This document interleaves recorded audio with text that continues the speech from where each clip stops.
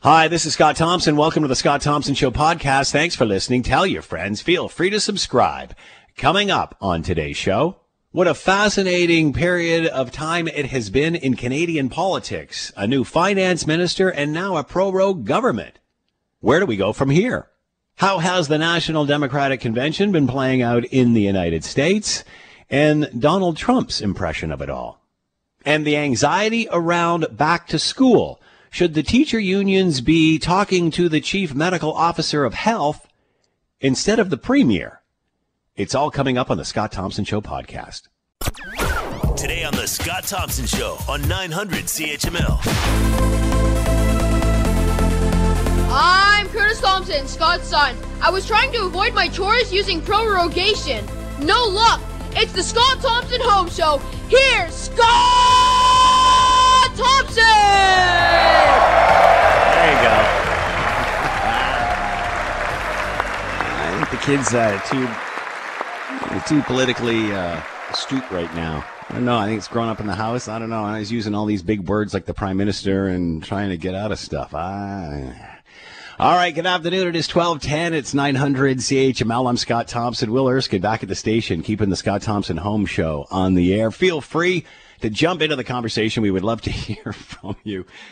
You could do so. Oh, it's going to be one of those days. I can tell, Will. You could do so a couple of ways. The Facebook and Twitter, the social media. You can find the commentary there, podcast edition. Also, the written version today, out of the ordinary, not on the regular day of Thursday, but hey, we had lots to say. You'll find that at 900chml.com, the written version of the commentary as well. Trying to figure out what the heck the Prime Minister is doing, proroguing government during the middle of a pandemic. My goodness, have we not got bigger fish to fry here? The kids are heading back to school in September.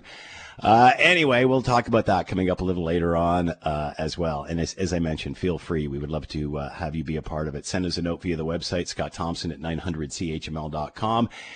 All right, it has been a very busy 24 hours in Canadian politics. We've seen former Finance Minister Bill Morneau step aside, citing differences in fiscal policy, although certainly rumors flying that the two of them, tension between the two for a long period of time. Again, the opposition saying this is more to do with mumming the investigations. The federal government prorogued this session, now not returning until September 23rd, as I mentioned, with a throne speech, and either the other parties are in or they're out. Let's bring in Michael Barrett, Shadow Minister for Ethics for the Conservative Party of Canada, and is with us now. Michael, thank you for the time. Hope you're doing well. Thanks for having me on. How do you think that this, Michael, is resonating with Canadians today? Is this too much into the weeds? They're busy trying to figure out how they're going to get their kids to school in September. How do you think this is resonating with the average Canadian? Well, Canadians expect that their parliamentarians will do their jobs, and it's the obligation of every member outside of the executive, everyone who's not in cabinet, to make sure that the rules are followed. And it's, of course, the job of the opposition to hold the government to account. So when we move through normal parliamentary committee hearings, I don't think the expectation is that Canadians record CPAC and then watch it when they get home from work. But when we're dealing with an issue like this, where we have an organization who paid members of the Prime Minister's family $500,000, and then Justin Trudeau's government gives that same organization $500 million, people have questions. People want answers to that, and so that story, the backdrop to that, of course, is that Justin Trudeau's been found to have broken the conflict of interest laws twice already, and now he's up to bat a third time under investigation. So, we're hearing from folks that they're engaged with wanting more information, wanting the truth, and so I think people are disappointed. I'm not surprised, but I certainly am disappointed that now we have the Prime Minister who's locked the committee doors, locked the Commons, and said we'll come back at the end of September, and he's of course hoping that all will be forgotten. So for those who were paying attention, that hopefully they've moved on to other things, and of course that's not what we're going to do as the official opposition, because we have a job to do. What happens after September 23rd? Obviously, it's pretty hard to comment on a throne speech that you haven't heard yet. But that being said, it seems that the government is playing its hand here and then throwing it up and saying either you're in or you're out. Pretty much trying to dictate when the election is called, which is usually left to the opposition during a minority parliament. That being said, what happens after September 23rd? Do you take the bait, or do you wait and let all of these committees play out again, start up again like the WE scandal, and start cranking this out? Well, I think that part of the plan that Justin Trudeau had yesterday when he prorogued is that there would be questions about whether the opposition would support the government, whether there would be an election, are we ready? The problem that happens, if there's an election following the speech from the throne, is the committee's now been shut. It'll have been shut for several weeks, and Canadians won't have all of the answers about this scandal. So all of the testimony that we had called for, all of the documents that have yet to be received, because there is one set, a 5,000-page set that has been received, but there are other documents, including details of Trudeau family members' speaking fees going back to 2008, which will not be delivered to members. That information doesn't come out if there's an election. So as much as I am, of course, very dissatisfied with the government, no, I don't have confidence in Justin Trudeau as our Prime Minister.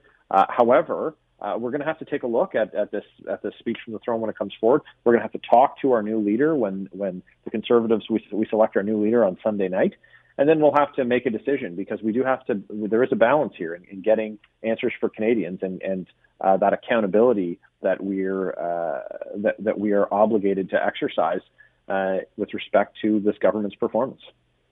Another committee that has fallen by the wayside is the Canada-China Committee, which we've had people on who have testified in regard to the relationship with the country and what's going on in Hong Kong, the two Michaels, the Huawei CFO. And I understand that John McCallum was actually supposed to testify coming up in the future. We certainly know what a powder keg that was for the Trudeau government way back when.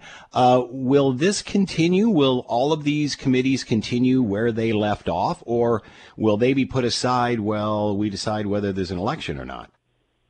Well, and this is the question. Well, what's happened when Parliament is prorogued, all of the committee membership, all of the committees effectively cease to exist. And so the committees will have to be reconstituted, members will have to be added, and then any study that they were previously undertaking, the committee then needs to vote in favor of and support commencing an identical study effectively, but it has to start from scratch. And so Canada-China was doing important work. There was the Human Rights Subcommittee, was hearing testimony about egregious acts against Uyghur women in China. And the prorogation prevents that work from going forward. It prevents the work of the Canada-China Committee and all of the other committees. The Health Committee, which was dealing with the government's response to COVID-19, none of this work continues. And so, while I'm not a member or was not a member of those committees, my colleagues have been working incredibly hard for Canadians, and we're prepared to continue to do so. And, with respect to what I've been working with and working closely with people like Pierre Poilievre, who's our Shadow Minister for Finance, getting answers on this scandal, all of that in the committee context came to an end yesterday, but we're going to have to work outside of the committee rooms to dig for more answers.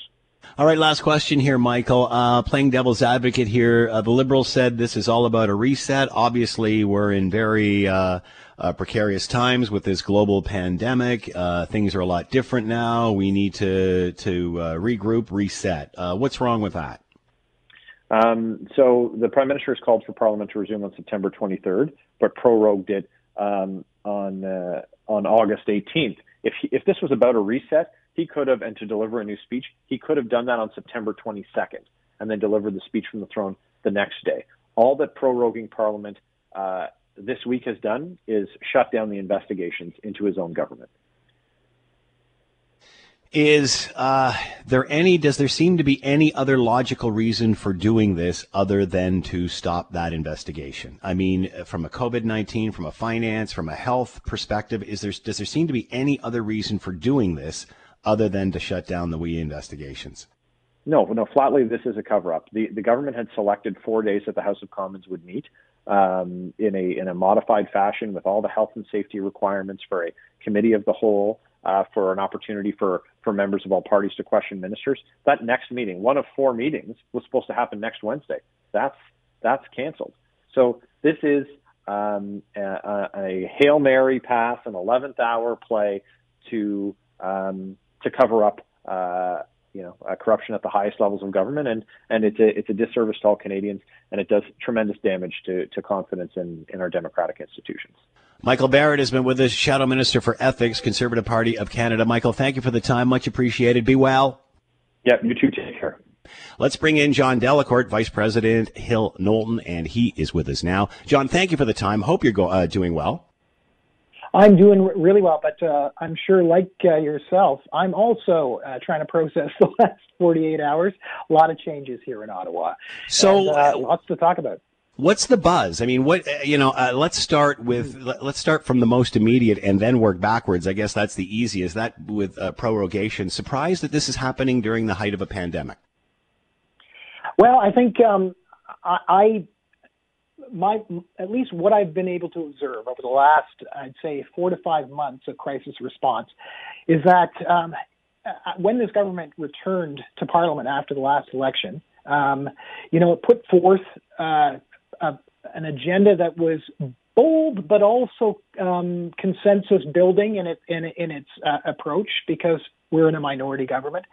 But what has occurred over the last 4 to 5 months has been, I think, nothing short of an effort to manage a crisis. And so priorities shift, and I would say shift dramatically. The stimulus measures that have rolled out, as we know, have created a multi-billion-dollar deficit that we have to deal with. This is a seismic shift in priorities and planning.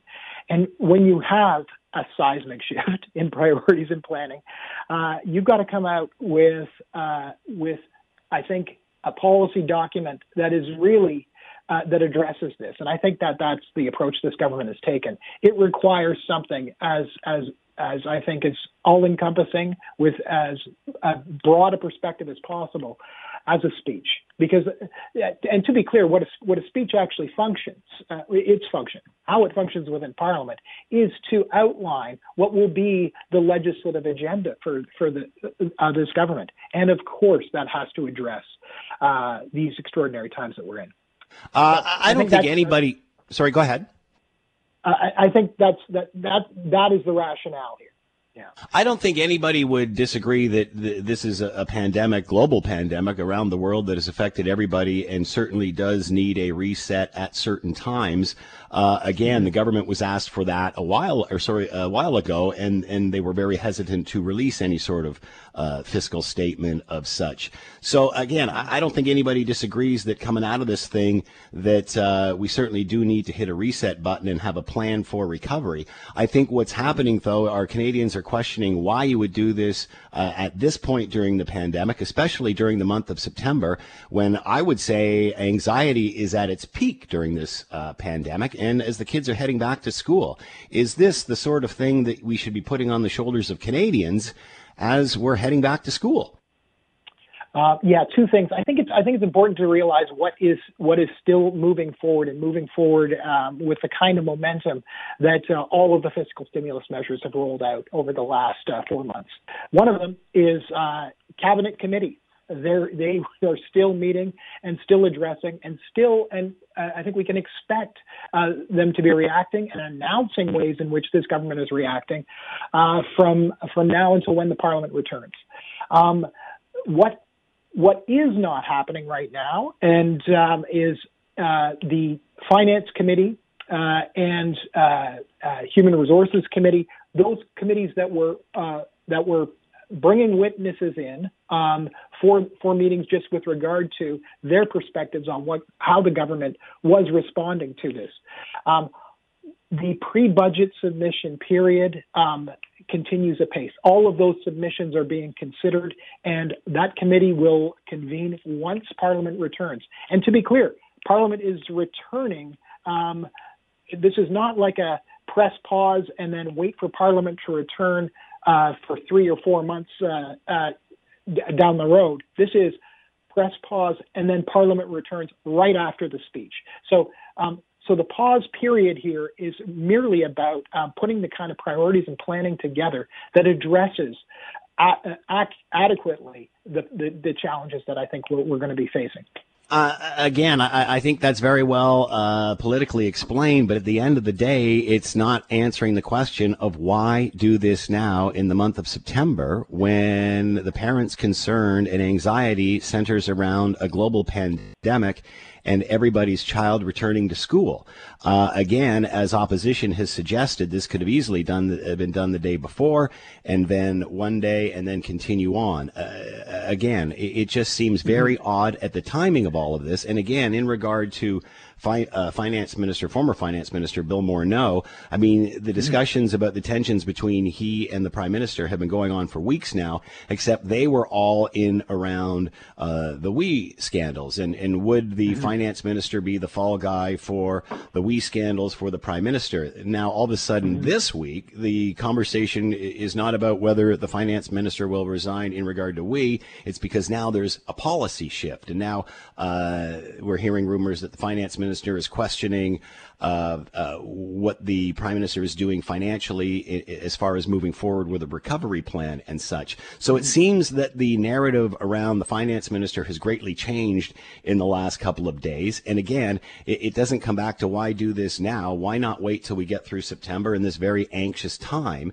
It seems that the only reason that they are doing this is to shut down the WE scandal committee meetings, which unfortunately shut down the others, including the Canada-China Committee, which is working on the ongoing relationships with China, trying to get the two Michaels free, and everything that's going around the Huawei CFO case. So all of that has been shut down. And again, to me, other than for political reasons to change the channel, I don't see why they're doing this now during this very anxious time for parents during a pandemic.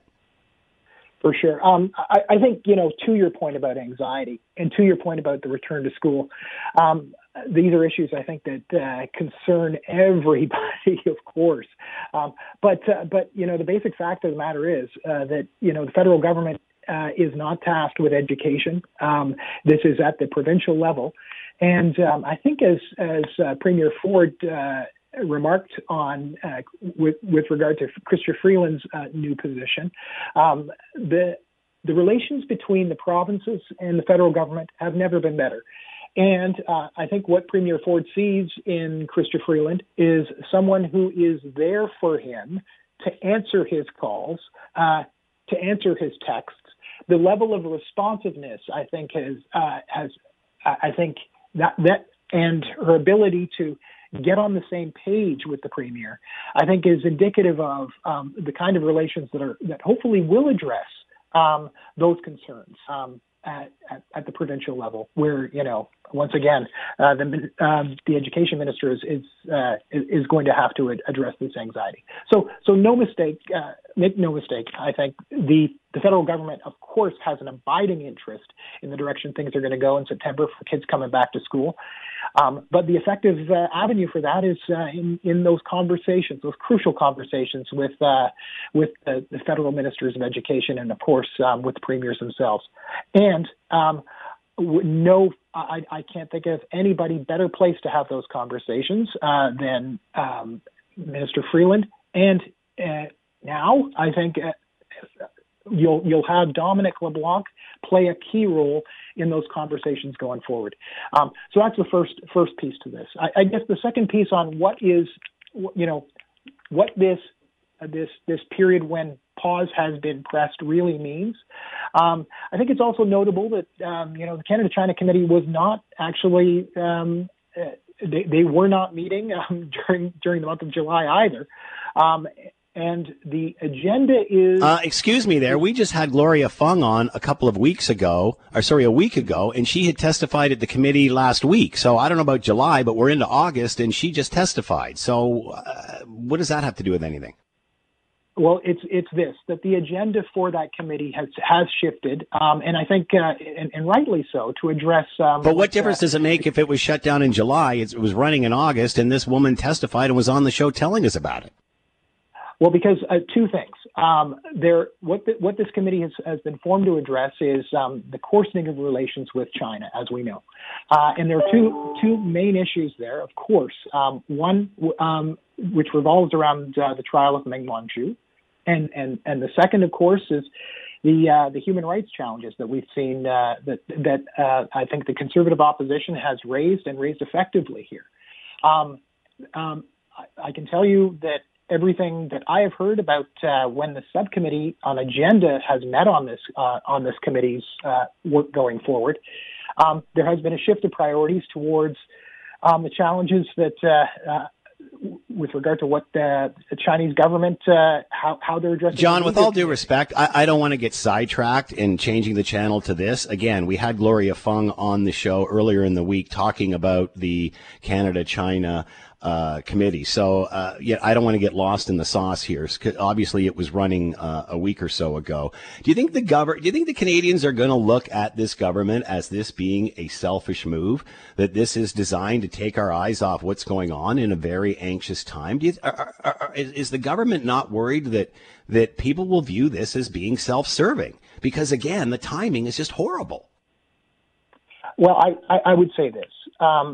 If Parliament, if committee was not, if cabinet committee was not meeting, if the Prime Minister was not, and the Minister of Finance was not addressing this with the rollout of stimulus measures that continue apace, to be clear. Like, this government is not moving forward on, or is not pressing pause on how they're responding to the challenges that the pandemic, I think, raises. That is what this government is doing is putting Canadians through a bunch of political BS in the middle of a pandemic. Do you not think this will backfire? Canadians want to see their politicians work together. Canadians have been praising on how all different levels of government, all different political stripes are all working together. Now we could possibly trigger an election September 23rd by the Prime Minister coming up and saying, do this or do that. So again, is this just not incredibly selfish on their part, thinking of themselves more than Canadians? I mean, I don't know how you can justify that. And I don't think you're having an easy time justifying it either. Well, I think it's this. I think the challenges that we're facing require a reset that actually is going to address it them effectively. And you get it with a budget, you get it with a speech from the throne. Those are the ways in which I think you can really set that broad canvas for what the legislative calendar will hopefully address. And that just seems to be the only effective way that you're going to address the challenges that we're facing. So that's the first thing. And the second thing is, once again, I do not see this as a government pressing pause. I see this as a government effectively addressing the challenges that we're about to, I think, over the next year, 2 years, going to face.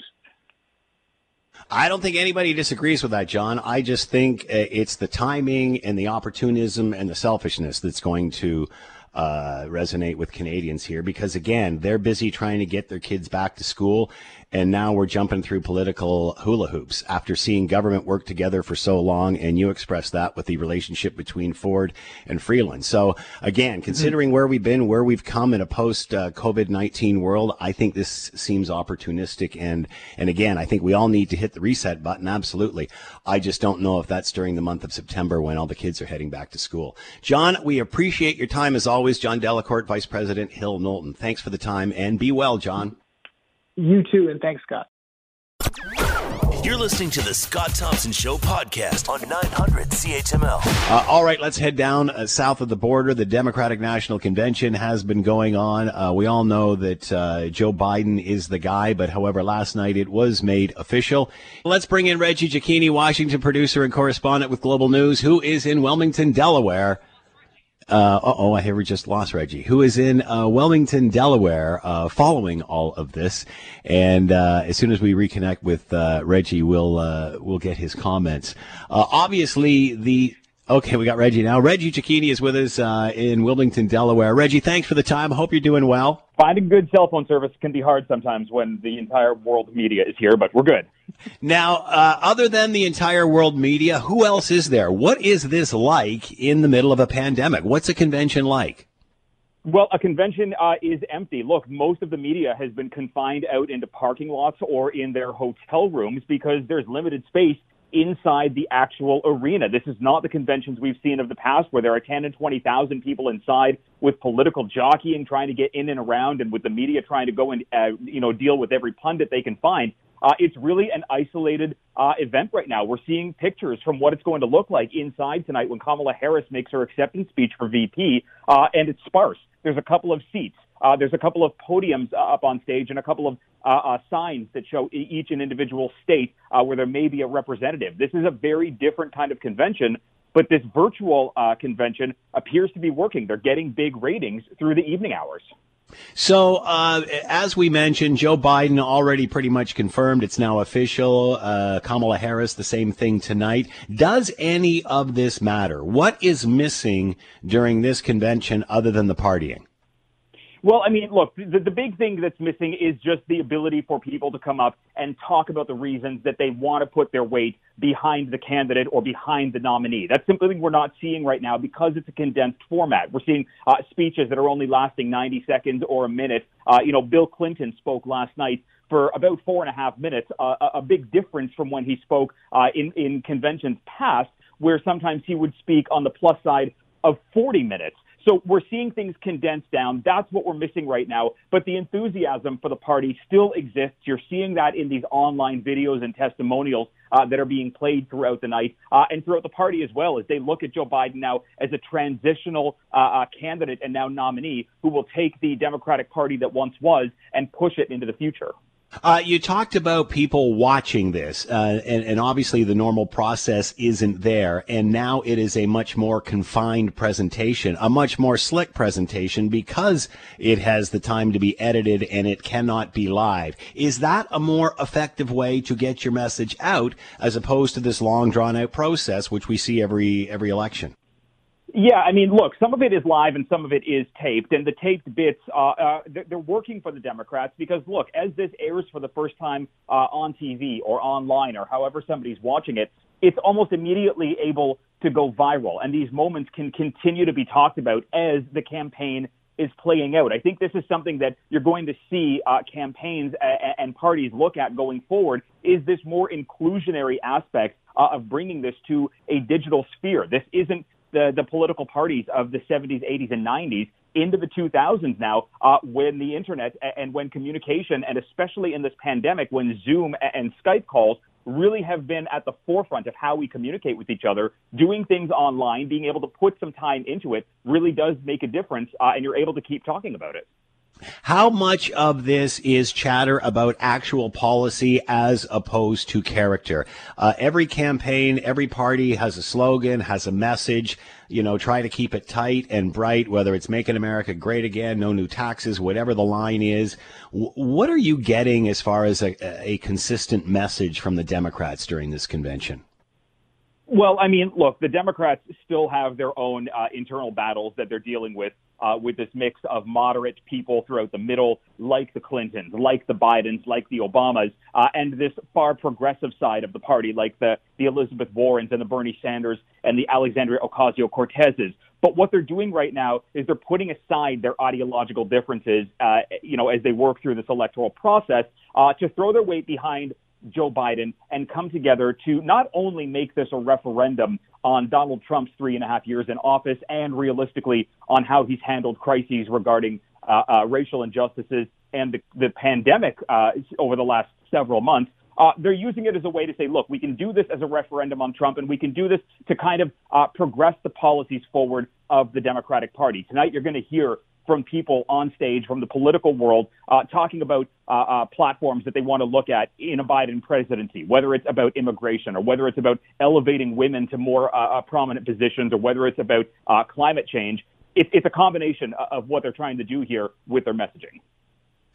You talked about crisis reaction and such, specifically to COVID-19 and the president's reaction. That's what the Democrats are playing. Is there any new plan here for Donald Trump? Does he have any new way to combat this other than the same rhetoric that we've been hearing forever? It doesn't seem that things are changing or getting too much better as far as the COVID-19 situation. That could continue right through the next couple of months into the election. Has he changed his stance, his plan in any way, or is he just doing the same thing? No, I mean, look, the president has said about the COVID crisis and especially about deaths, it is what it is, something that was pushed back on by former First Lady Michelle Obama earlier this week at the convention. But the president himself, he really is just pressing on as if it's a business as usual situation. You know, we're expecting to hear from him tonight at 5 o'clock, attempting again to take back some of that spotlight that's on the Democrats right now, which is what we've seen with the president as he does this kind of whirlwind trip to some swing states that he's not doing so well in when it comes to polling. But realistically, the president continues to be more focused on the economy and kind of pushing back on, or at least doubling down on conspiracy theories, whether it's about political candidates in the Democratic Party or whether it's about the upcoming election and potential voter fraud with mail-in balloting. He really has put the coronavirus on the back burner, and this comes as death tolls in the United States now surpass 1,000, 1,100, 1,200, 1,300 for weeks on end now, realistically with no end in sight. Traditionally, when one party is having its convention and going through this process, does the other party stand down for a while all this is going on, or do we see continuation making of noise during the process to try to distract from the other's message?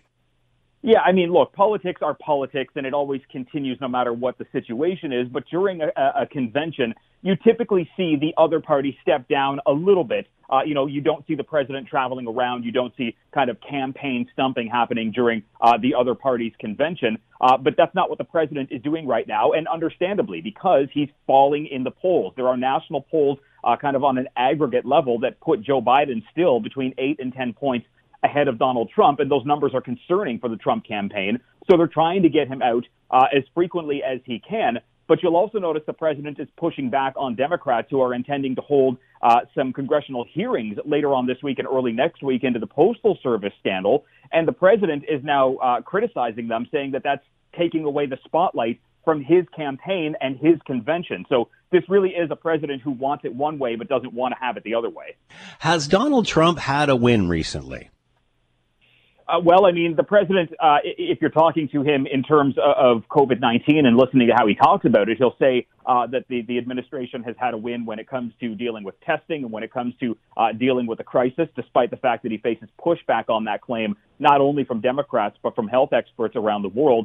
But the last time the president had a significant legislative win has been, months and months. Criminal justice reform was the last thing the president really kind of signed into law and was able to advance, but he hasn't in the last 3 years been able to get those big key legislative wins that he ran on in 2016, whether or not it was a full border wall on the south or a blockage for certain immigration rules or even being able to overturn Obamacare. This really has been a struggle for Donald Trump when it comes to wins over the last 3.5 years. Reggie, it doesn't seem that Donald Trump will be able to knock COVID-19 out of the top of the news cycle. It doesn't seem that much will change in the next 2 months in regard to the virus, especially in the United States.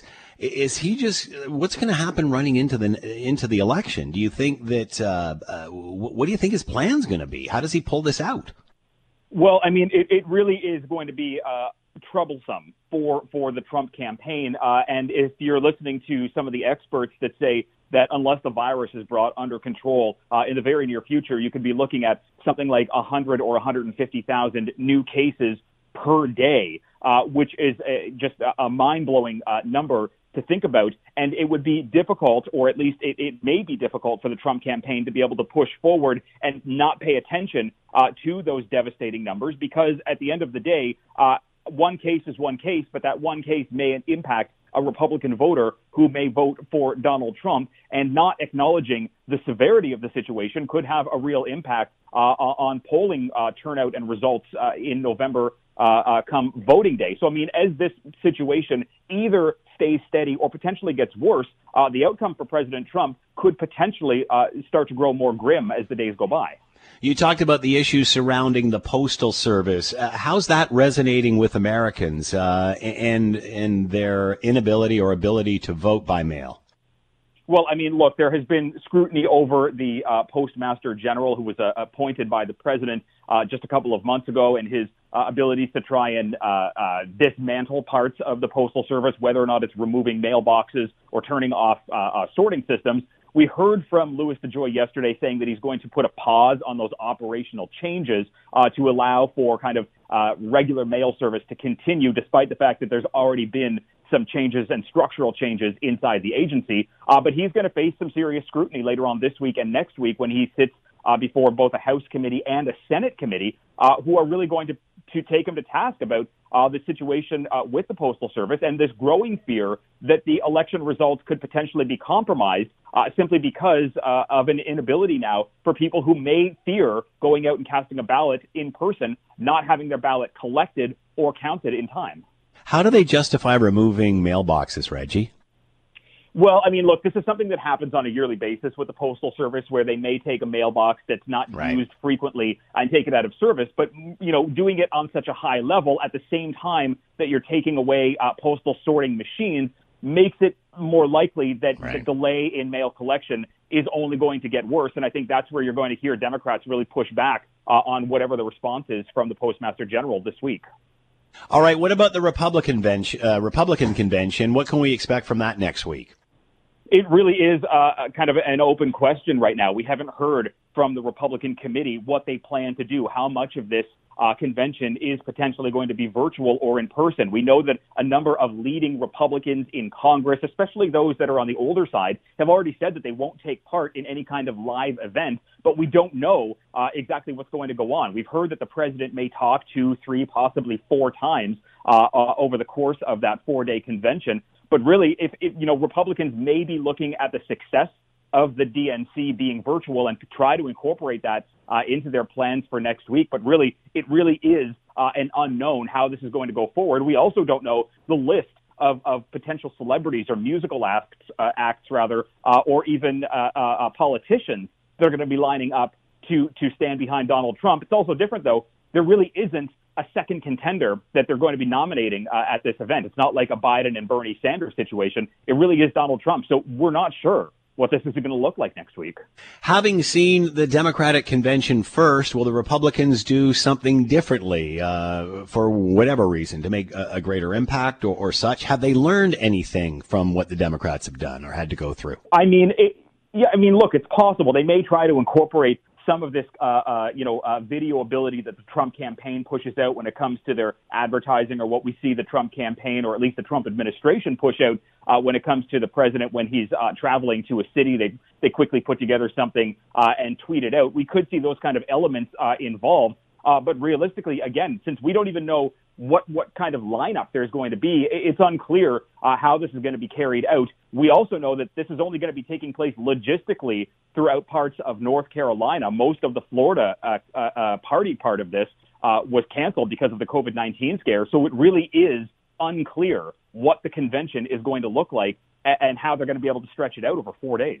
Will we try to see them cram a pile of people into an arena or a stadium? We all know prior to this that Donald Trump loves having the crowds. We saw in one scenario, once the virus got hold, that the people didn't show up, that there were less people there than originally thought. How is he going to speak before no one other than cameras, without the large crowds in attendance? How does that change things for him?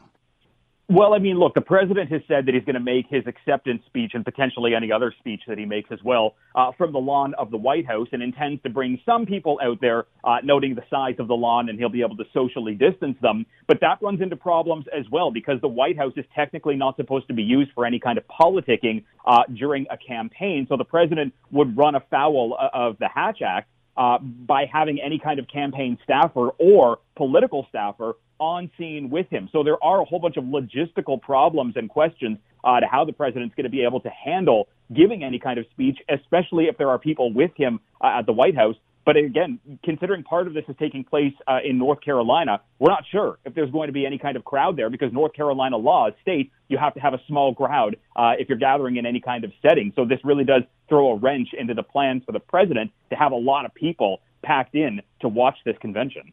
Does this change the debates in any way, Reggie?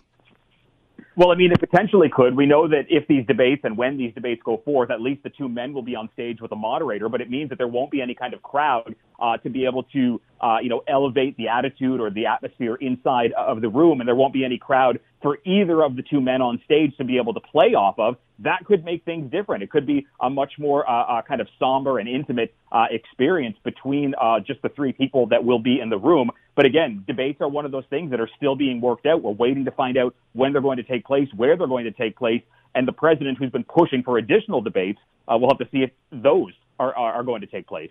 And in fact, whether the president will be able to walk around the stage as he did behind Hillary Clinton last time, or if he'll have to stay within his box and keep 6 feet away. Yeah, I mean, look, there are rules that the president consistently pushes back on when it comes to how to deal with COVID-19. And obviously there will be social distancing and potential mask requirements for coming in and out of the place where the debate happens. It will be one of those contrasts that we'll see the differences between how the Democratic Party and the Republican Party deal with an ongoing crisis. And again, considering there will only be two men on stage, you'll really be able to see what the leaders of both parties intend to do going forward when it comes to dealing with this crisis. Reggie Cecchini's been with us, Washington producer and correspondent with Global News, down in Wilmington, Delaware, following Joe Biden and the Democratic National Convention. Make sure you're watching Global News tonight at 5:30 and 6 for more on all of this. Reggie, thank you so much. Be well and enjoy Delaware. Thank you. You're listening to the Scott Thompson Show podcast on 900 CHML. All right, let's bring in Dr. Ahmad Khalid, a medical doctor, health policy expert. A new report says that health information on Facebook is getting billions of views during the pandemic. Of course, as many have said since the beginning of this pandemic, it is obviously essential that you know where you're getting your information from, so you can get the most accurate information on how to react to all of this. To talk more about all of this, Dr. Ahmad Khalid is with us, a health policy expert. Ahmad, thank you so much for the time. Hope you're doing well. Same to you, Scott. Thank you for having me. Before we get to the Facebook issues and social media and such, your thoughts about where we are today. 102 new cases here in Ontario. We seem to be right around that 100 mark, either going up or down, depending on the situation. Your thoughts of where we are? I think we're doing well. I think the numbers are fluctuating over time is a very normal progression of how the virus will progress. I think the big concern right now is what we're all looking at is the school reopening in the fall and what we should be expecting to happen then in our contingency plans. But we do have early reports that testing has been at full capacity. People are able to get tested in a fast period of time and get the results in a very efficient manner. So those are all good news, and we just need to continue doing what we're doing right now. So how confident are you with students going back in September? I'm not very confident. I think we're having reports from around the world where schools have reopened and have to close back again with cases rising. So what I'm trying to say here, Scott, is that we don't know what to expect in the future with the schools reopening. I think all schools across the province right now are looking into contingency plans of what will happen if a student or a staff member tests positive or suspected to test positive with COVID-19. My big advice today is to download the app from the government that tracks COVID-19 and tells you if you've been exposed. And that's one way to get ahead of this and to really make sure that we have contingency plans in place that are safe and effective and can get us through the academic term.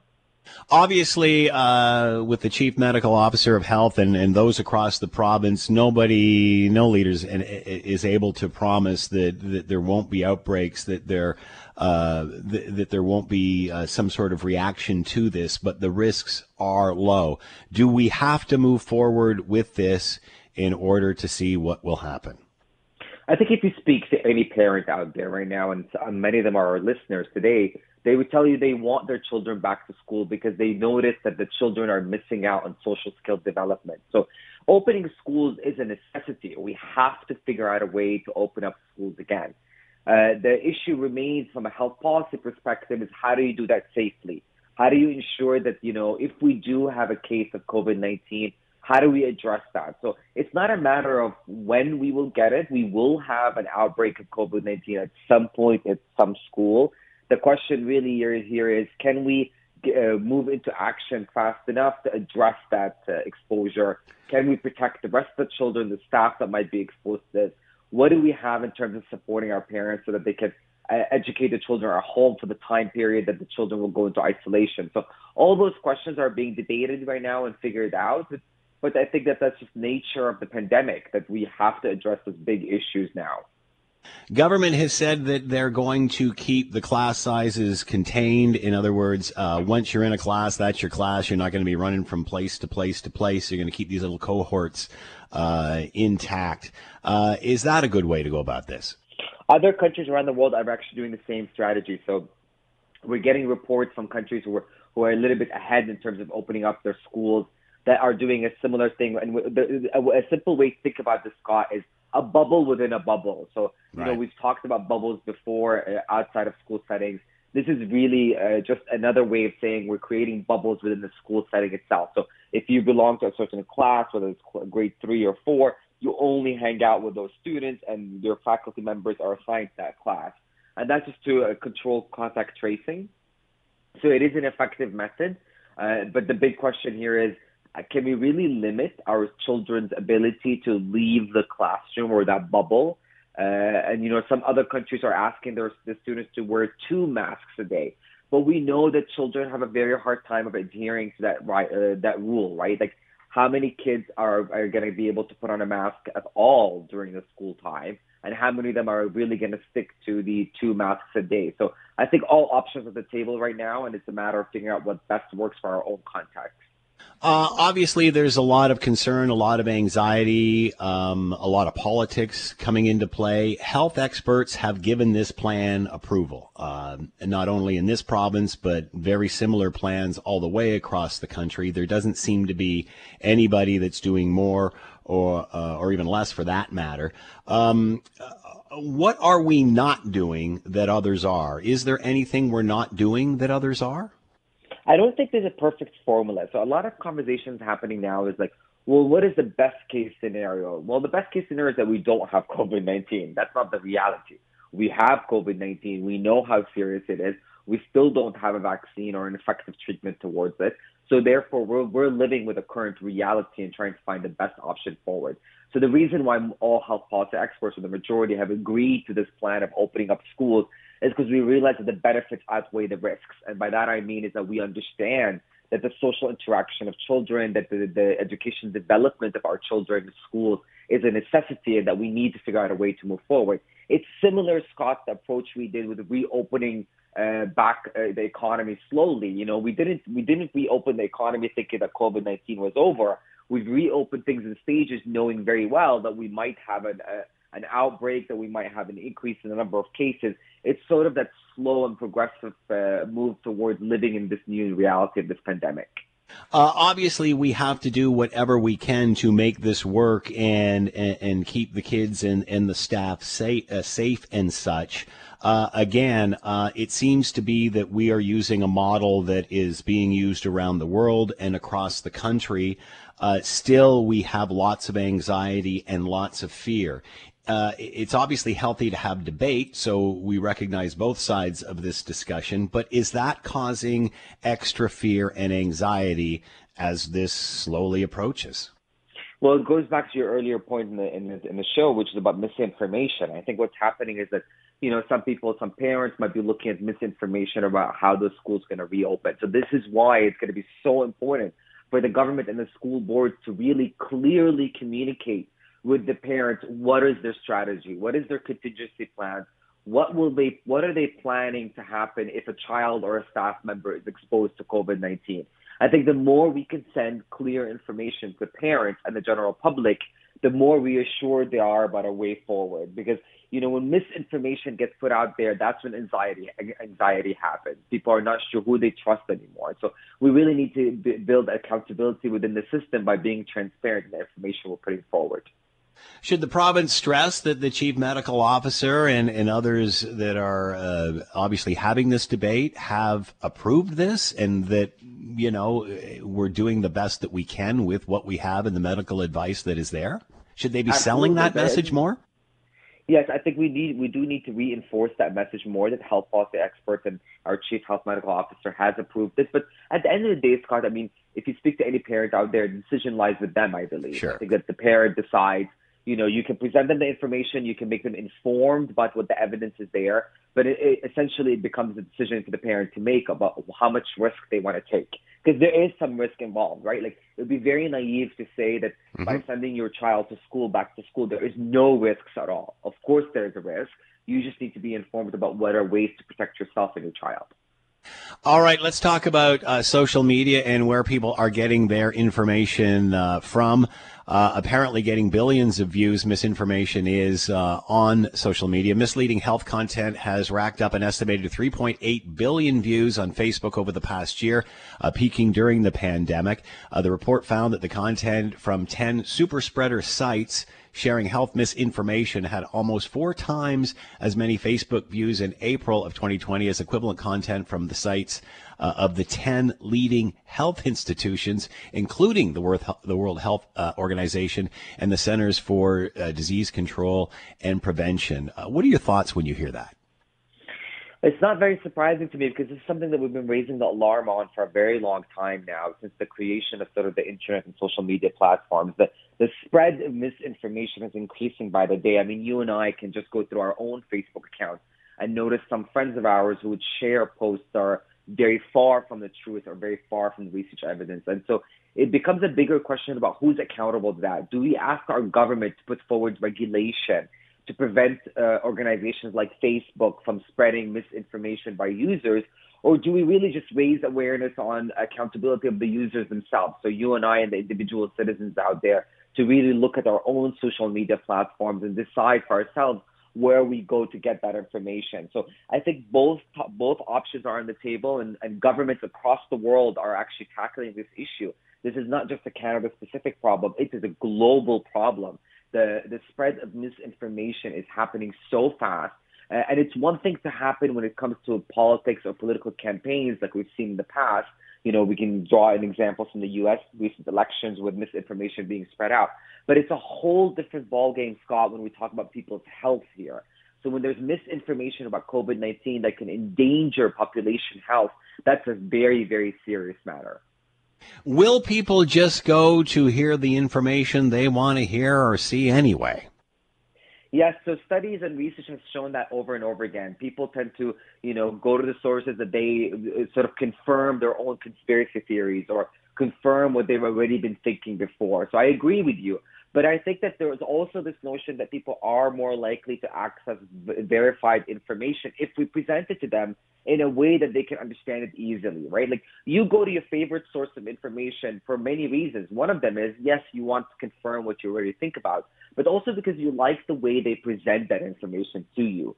So whether that information is correct or invalid, that's a different story. But the format and how we present correct and reliable information is so exceptionally important. And I think this is why, as governments, we need to invest a lot of money and resources into creating mechanisms or organizations that help in getting the correct information to the public in a simple and clear manner.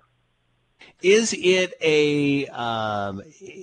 is it a lack of trust within these institutions now, within typical medical institutions and where we would get our information from, or traditional media would get their information from? Is it a lack of trust in what people are saying, or is it just convenience, laziness? This is what's in front of them, so this is where they're going to go. Well, when you look at where people access information, the majority of people access their information nowadays from social media. And the question is, why is it through social media? It's because it's accessible. It's on your phone. It's easy. You log into your Instagram, your Facebook. Now we're seeing TikTok being another platform. And people are able to access this information fast. But the question is who's verifying that information? It is exceptionally easy for anybody to log into their Facebook account or any of their other social media platforms and post whatever article they feel like is verified. So that's where the question has become a big problem. And that's why people like Mark Zuckerberg, the CEO of Facebook, is under a lot of scrutiny, because they're asking and pushing him to be, to have better algorithms in place that can sort of filter out the fake news and fake information so that the public can't share things that are not verified. But I will say that that's a big ask. That we're in an era now where it is so easy to publish so much information, and there is the plethora of information out there on anything under the sun. So trying to control what is correct and incorrect is a very, very difficult task that I will take multi-government, so more than one country collaborating together to tackle this big, big health policy issue. Ahmad, we have seen what has happened. You brought up the U.S. What has happened in the United States due to misinformation. We have seen that they are they're slow to the starting line for all of this. I mean, I was watching U.S. media last night, and my goodness, it's like watching Canadian media 4 months ago. They are so far behind their discovery in all of this. They're so far behind where we are. It's astounding. So when we see what has happened there and how Canadians are now viewing this and saying, my goodness, where were you people 3, 4, 5, 6 months ago? Are we learning from that? Is that helping us gauge this information as we wade through it? Well, I mean, you bring up an excellent point. I think part of the reasons why in Canada we've been very good about getting ahead of it is because earlier on, since the beginning of the pandemic, our governments were aligned in the messaging. And by that, I mean that the federal government with our Canada Public Health Agency were very much sending out the same signal. So we looked for Dr. Theresa Tam as sort of our guiding information. We quoted many of her things on your show and other shows where we said this is the message from the government. In the U.S., it plays out differently. There is a disproportionate amount of information. You have the White House with Donald Trump's administration giving out very different messages than CDC or the big leaders like the Fauci there. So that misalignment causes confusion and lack of trust in the public. And so the public is frantic in the U.S. trying to find out who can they really trust when there's no alignment of messaging. So that wasn't the case in Canada. I could say that, Dr. Theresa Tam really conveyed what the government's message was, what the appropriate medical guidelines were, and the whole country looked to her and to the government for guidance on how to move forward in this pandemic, because we trusted that they were relying on evidence, that they weren't just putting out information that wasn't valid. And at times when we questioned the evidence, the good example for me is face masks. We went back and forward on it. The government quickly, when the evidence was clear on the effectiveness of face masks, said, no, we need to adopt it now.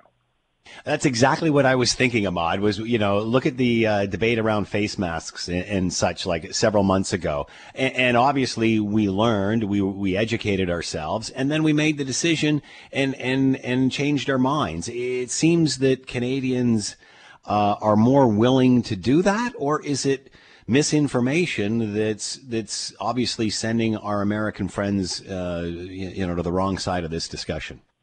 It's for sure misinformation that's being shared more widely in the U.S., but also lack of governance, right? So lack of effective leadership that can sort of lead the country towards a direction, towards more evidence. For us, when we had the debate about face masks, and yes, we went back and forward on it, but when the research evidence came out clear, and I remember that time very distinctively, when it came out clear that face masks are effective, the government quickly jumped on that and said, okay, we're mandating it. Now everybody needs to wear face masks. And to be fair, for us Canadians, we've adopted that quite quickly. It's very rare now to find a big number of people that will go against the idea of wearing face masks. That's not the case in the U.S. because the messaging has been so different between different governance agencies. Okay, Ahmad, so for the user out there that is looking for information, what advice do you have for them as a doctor? I love that question, and my advice to them is something that I've been working on for a very long time, is to find out verified information. Please, first and foremost, you go to your own public health agency website. Those agencies really spend a lot of time and effort in ensuring the population's safety is a top priority. So for us here in Canada, Canada's Public Health Agency is a great resource, and they do an incredible job of trying to simplify that information with infographics and videos. So definitely seek out that account. And if you want something on your phone as a social media, they've also upped their campaign. So Twitter account of Dr. Theresa Tam is an excellent resource to go to follow her on Twitter. And on Facebook, they do the same. So those are great mechanisms and sources of information for us here in Canada. And globally, the World Health Organization really has put a lot of effort in making sure to combat misinformation. Dr. Ahmad Khalid has been with us, medical doctor and health policy expert, talking about misinformation on Facebook and, again, the ongoing anxiety surrounding back to school. Ahmad, as always, thank you so much for the time. Be well. Same to you, Scott. Have a good day. The Scott Thompson Show, weekdays from noon to 3 on 900 CHML. This is the Scott Thompson Podcast, available on Apple Podcast and Google Podcast or wherever you get yours. And don't forget to subscribe, rate, and review so you don't miss a thing. I'm Scott Thompson, and thanks for listening.